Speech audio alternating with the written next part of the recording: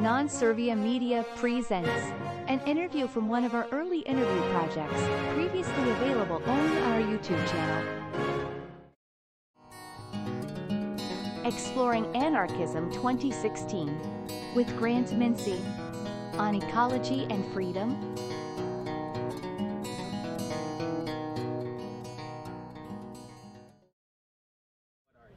So, my name is Grant Mincy. I am a senior fellow at the Center for a Stateless Society. I hold the Eleanor Ostrom Chair of Environmental Studies and Commons Governance. That one's a mouthful. I'm also a biology professor at a local community college in Knoxville, Tennessee. So, anarchism means a lot of things to different people. So, when I consider myself an anarchist, I do kind of take the more Chomskyan viewpoint on that, which is systems of power and domination exist, but just because they exist, it doesn't mean that they are legitimate. So it's the role of a people who wish to be free to challenge that legitimacy. And then, of course, there's tools and strategies to dismantle illegitimate power, obviously, and there's different ways to do that, but when I consider myself an anarchist, it's just that. Not accepting systems of power and domination just because they're simply there. Right. So environmentalism to me is pretty important, just from a personal standpoint. I kind of grew up in the natural world. My favorite vacations as a child, I grew up in Michigan. My favorite vacations as a child was actually going to the Great Smoky Mountains National Park. And I loved it. I mean, I loved the tunnels of rhododendron, and I loved the damp earth, and I mean, I loved everything about it. So I think just from my parents getting me out, it was something that I really liked. Professionally, it's really important because as I did my undergraduate and then graduate studies in environmental science, I really started learning the importance of considering yourself a biological organism inside of an environment, and I think a lot of people don't think that way, that somehow humans are separate from the natural world when we're really not. From having to eat, largely a plant-based diet to air pollution being one of the leading killers in the world, we are biological organisms and we are impacted by our environment. So if I want to maximize human liberty and freedom, and then I think that it's important to get the message out that we actually are part of an ecosystem, that we are biological organisms, and that idea that life isn't disposable. If you're going to trash the planet, you have to trash people, and that's an idea that I think a free society would want to reject. So in a stateless society, preserving the environment, and the question always does come down to, so the federal government does a lot to protect the environment, so what are we going to do with these greedy corporations, right? And fair enough, the state does a lot to protect the environment, but the state also has some problems as well when it comes to protecting the environment. So if we take the Endangered Species Act, the United States' most powerful environmental law. Well, since it was passed, it's been brought in front of courts. Holes have been punched through it, and from a conservationist perspective, all these years later, it's really not all that effective. It takes a long time to move through the court process, and in the meantime, these species are still going extinct. I would also note that the state does supply, especially fossil fuel corporations, with exuberant amounts of money, so that those corporations themselves don't have to do internal risk pooling. It doesn't matter how much money they spend on extracting a resource, because it's subsidized by taxpayers, and then afterwards the true environmental cost is left to these local people that have to deal with it. Yeah, the EPA does a lot to help regulate our air quality and things like that, but the government itself also pollutes quite a bit as well. And I'd also point out the importance of the industrial military complex there. Whatever gains the state's making in environmental health, its quest for resources and the footprint of the military is the largest in the world. So how do we keep people from running away and polluting without some centralized structure? I would also note that centralized structures, they build these top-down solutions, sweeping policy for very complex problems. Climate change, for instance. It's a very complex issue. It's global in scale. So we have these big top-down ideas about how to deal with it. But it's important to remember that environmental issues, all environmental issues, and climate change included, there are local and there are regional consequences to that as well. And so when you start developing ideas at the local level, to the regional level, and then on up the chain of command, you get complex policies for complex issues. And you also have a diversity in those policies. So operating under the rules like natural selection would, you can actually select for the best types of policies to carry you through a certain period. So I would actually advocate in a stateless society where we're looking at things locally and regionally, we actually get a big diversity in policy that can help with these complex issues, more so than what a centralized authority would be able to do, better outcomes. So with greens and technology, when we interact there, I do think it's fundamentally important to question technology. And this isn't an anti-technology position. I love technology, so I use technology all the time. I think technology is a great way to enhance human communication systems that actually allow us to share ideas. But technology is also dangerous, and I would say that when we examine what's fueling our technology with fossil fuels, there's something to look at and there's something to examine there. When we look at emerging technologies, we also get really important social justice ideas. Biomimicry, right? That's a new emerging technology. Respecting the wisdom of organisms. So when we look at our tech, right, we have our smartphones and those are great, but what's behind that? You got vacuums and furnaces and fossil fuel emissions, but we get this nice hard piece of plastic with some metal inside of it that does wonderful things for society. Twitter's great, right? But then there's biomimicry. The clam uses its natural environment to create hard parts, right? Our own skeleton creates pound per pound stuff that's harder than steel within our own bodies. So questioning technology and the types of technology that are used isn't necessarily an anti-technology position. It's a great position to take in the early part of the 21st century, because if we're going to ask how we move forward, questioning these old forms of technology and trying to push forward these newer, sustainable, and healthier ideas, I think that melds with environmentalism great. So wild anarchism and reconciliation ecology. If you Google wild anarchism, you get something called rewilding comes up, which is pretty much the anarcho-primitivist position. Which is not a position that I hold, but also if you Google green anarchism, that trends towards the primitive lifestyle as well, and that's perplexing to me, because that's not me at all. So when I think of what wild anarchism actually means, it's the true beauty of natural ecosystems and the liberating qualities that they have. So when you go out into the wild, you can have fun, you can get in dangerous situations. Sometimes it's eerie out there. Often it's beautiful. It's awe-inspiring. It gets us the hell away from everything that's going on in our lives. We're not around political systems. We're not around economic systems. We get to enjoy some leisure time, which is all that much more important these days when we're connected to work all the time. So it's this appreciation for the wild, and it's the appreciation of the self in the wild. And an extension of that is when we do come back home, what did we learn while we were out there? And how do we start inviting some of those principles back into our lives at home? How do we enhance our leisure time? How do we enjoy the landscape around us when we're in an urban environment? So that's what wild anarchism means to me. And part of that's reconciliation ecology. So there's three paradigms to ecological sustainability. Preservation and conservation is one. Preservation being, let's not intrude on the wild.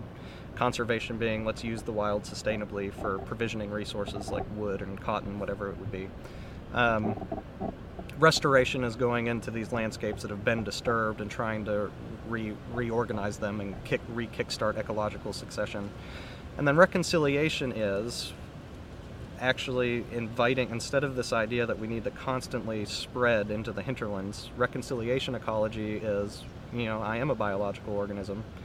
How do we invite those hinterlands back into the city?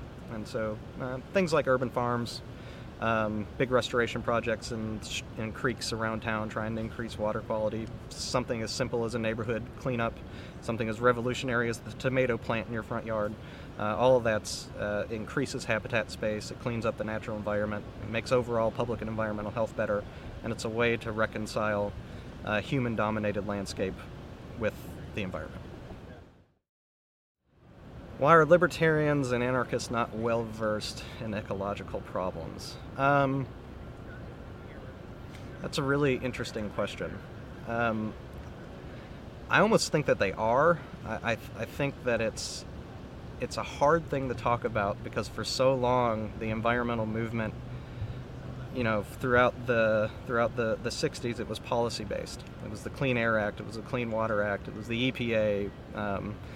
It was these big sweeping policies, and and even today we still think of these big policies that are out there to protect the environment, and they're a state issue.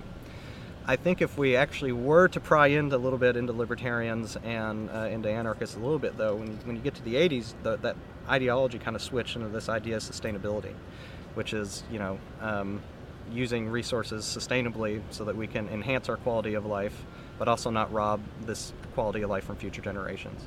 And the quality of life argument, is something that I think all anarchists and libertarians could get behind.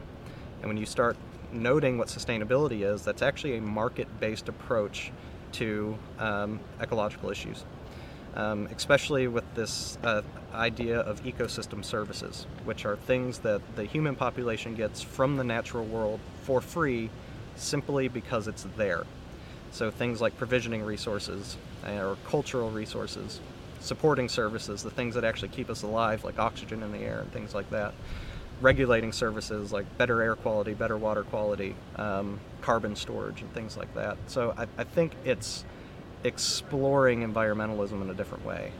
So once you bring up these market approaches and market dynamics and actually get into what sustainability actually is, you can critique state power, you can critique human dominance, which is something that libertarians and anarchists alike can get along with. Plus you get to introduce a bit of environmentalism in there too. Elinor Ostrom, her research is it's incredible, and the stuff that stemmed from her research is incredible. So as far as how it shaped my politics, I've had this really weird voyage to get here. I was initially brought in to, or learned of anarchism from Howard Zinn when I read A People's History of the United States, and so I was like, well, that sounds pretty cool, what's that all about? And of course, if you read Zinn, you're not too far away from discovering Noam Chomsky. And then he's perplexing because, on some issues he's a very progressive liberal, but his overall goal is, a stateless society. So that's interesting to wrap your head around. And then all of a sudden, out of nowhere, in 2008 came Ron Paul, who I liked, and I didn't think I should like him, but that got me scratching my head, like, what's going on here? And that's when I discovered Murray Rothbard and some others. And that got me on Google. And so I got on Google and I was like, how do I put these idea of markets and these big ideas of these progressive champions together? And I found C4SS. And so when I got there, it was actually James Tuttle who sent me some documents on Elinor Ostrom. And she's a great synthesis of both. She believes in markets and market diversity, in that not a market as a pure economic system, but a bunch of institutions that are crafted from the bottom up that compete with each other, and the best policy wins. So that's fundamental to her research, and she does a lot with environmental issues. This idea of the tragedy of the commons, you see in her research that it kind of gets turned on its head. That excessive regulation, people tend to ignore excessive regulation, for better or worse. It's what they do. But when people are able to craft their own policies, they're proud of it and they follow it, and it's because they're in charge of it. And so from Elinor Ostrom, I was able to discover adaptive collaborative management and adaptive governments, and I was actually taking a graduate course in that at the time, and her name popped up in that graduate course quite a bit. And it's been a very successful method of resource conflict resolution, and I think there's a lot to learn from her. Okay, so as far as tactics go, I would, as to make an anarchist society stateless society that's also green. The anarchist society, I do my activism for a stateless society and to enhance my ideas of human liberty behind a keyboard. That's what I'm comfortable with. And I will absolutely go to town hall meetings, and I'll get my voice in there. Just in the past spring, the Bureau of Land Management was having some hearings on what to do with coal ash and further strip mining permits, and I let them know that I'm not a fan of any of those.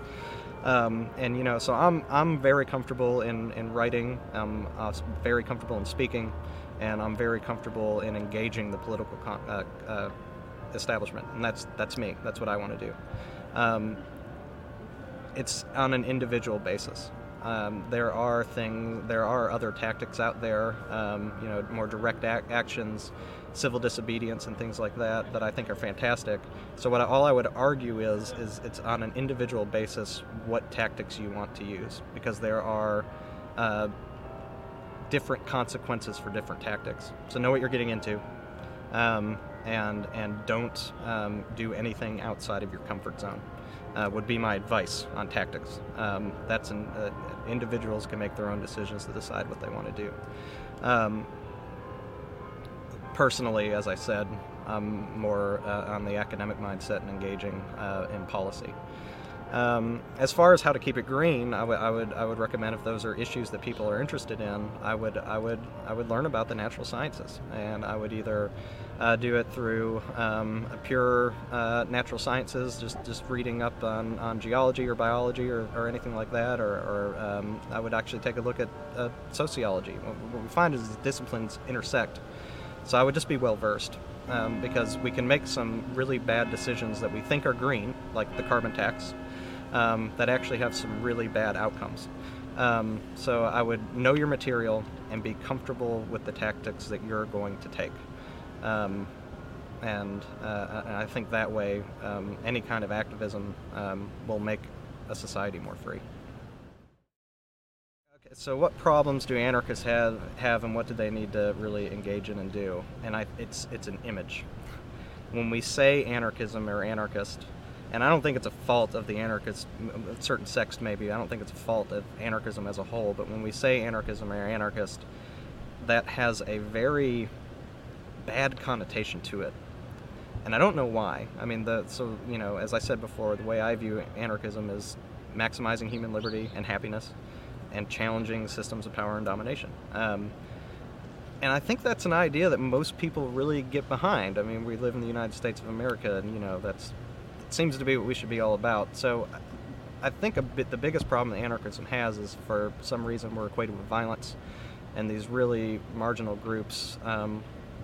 What we need to do is actually get out there, let people know that we're nice. We have families. We have people in our lives that we really care about. We have passions. We're real, breathing human beings that don't want to cause chaos and disruption. It's very much the opposite. We want to make sure that people live long, healthy, good lives, free of oppression, and whether it be from the state or whether it be from just normal social norms or whatever it is. So I think it's a branding thing are the problems with anarchists and anarchisms. And as far as the environmental stuff goes, I mean, that's my personal interest. So others that are out there interested in it, let's get together and talk. But some folks are interested in different subjects, and that's great. I mean, I love the diversity there. I think the diversity's fine. I think it's how anarchism's been branded that I think is our big problem. So politics that I'm interested in, as far as resources to learn a little bit about it, I mean, the net is fantastic. So you just pop anything in on the net and it'll come up. I would encourage people to check out C4SS. It was pretty revolutionary for me. So C4SS.org, I would have folks check out.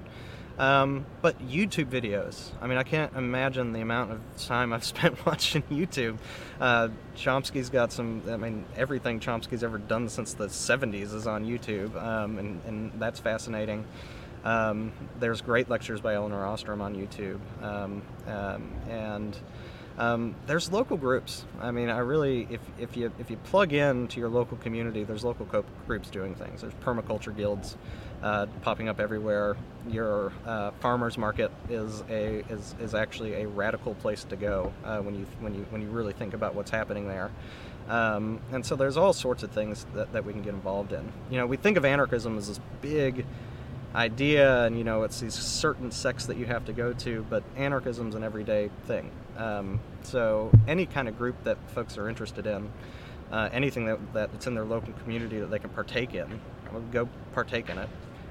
Jump on YouTube, look up folks that you're interested in, and just type stuff in the internet. I mean, information's everywhere. So.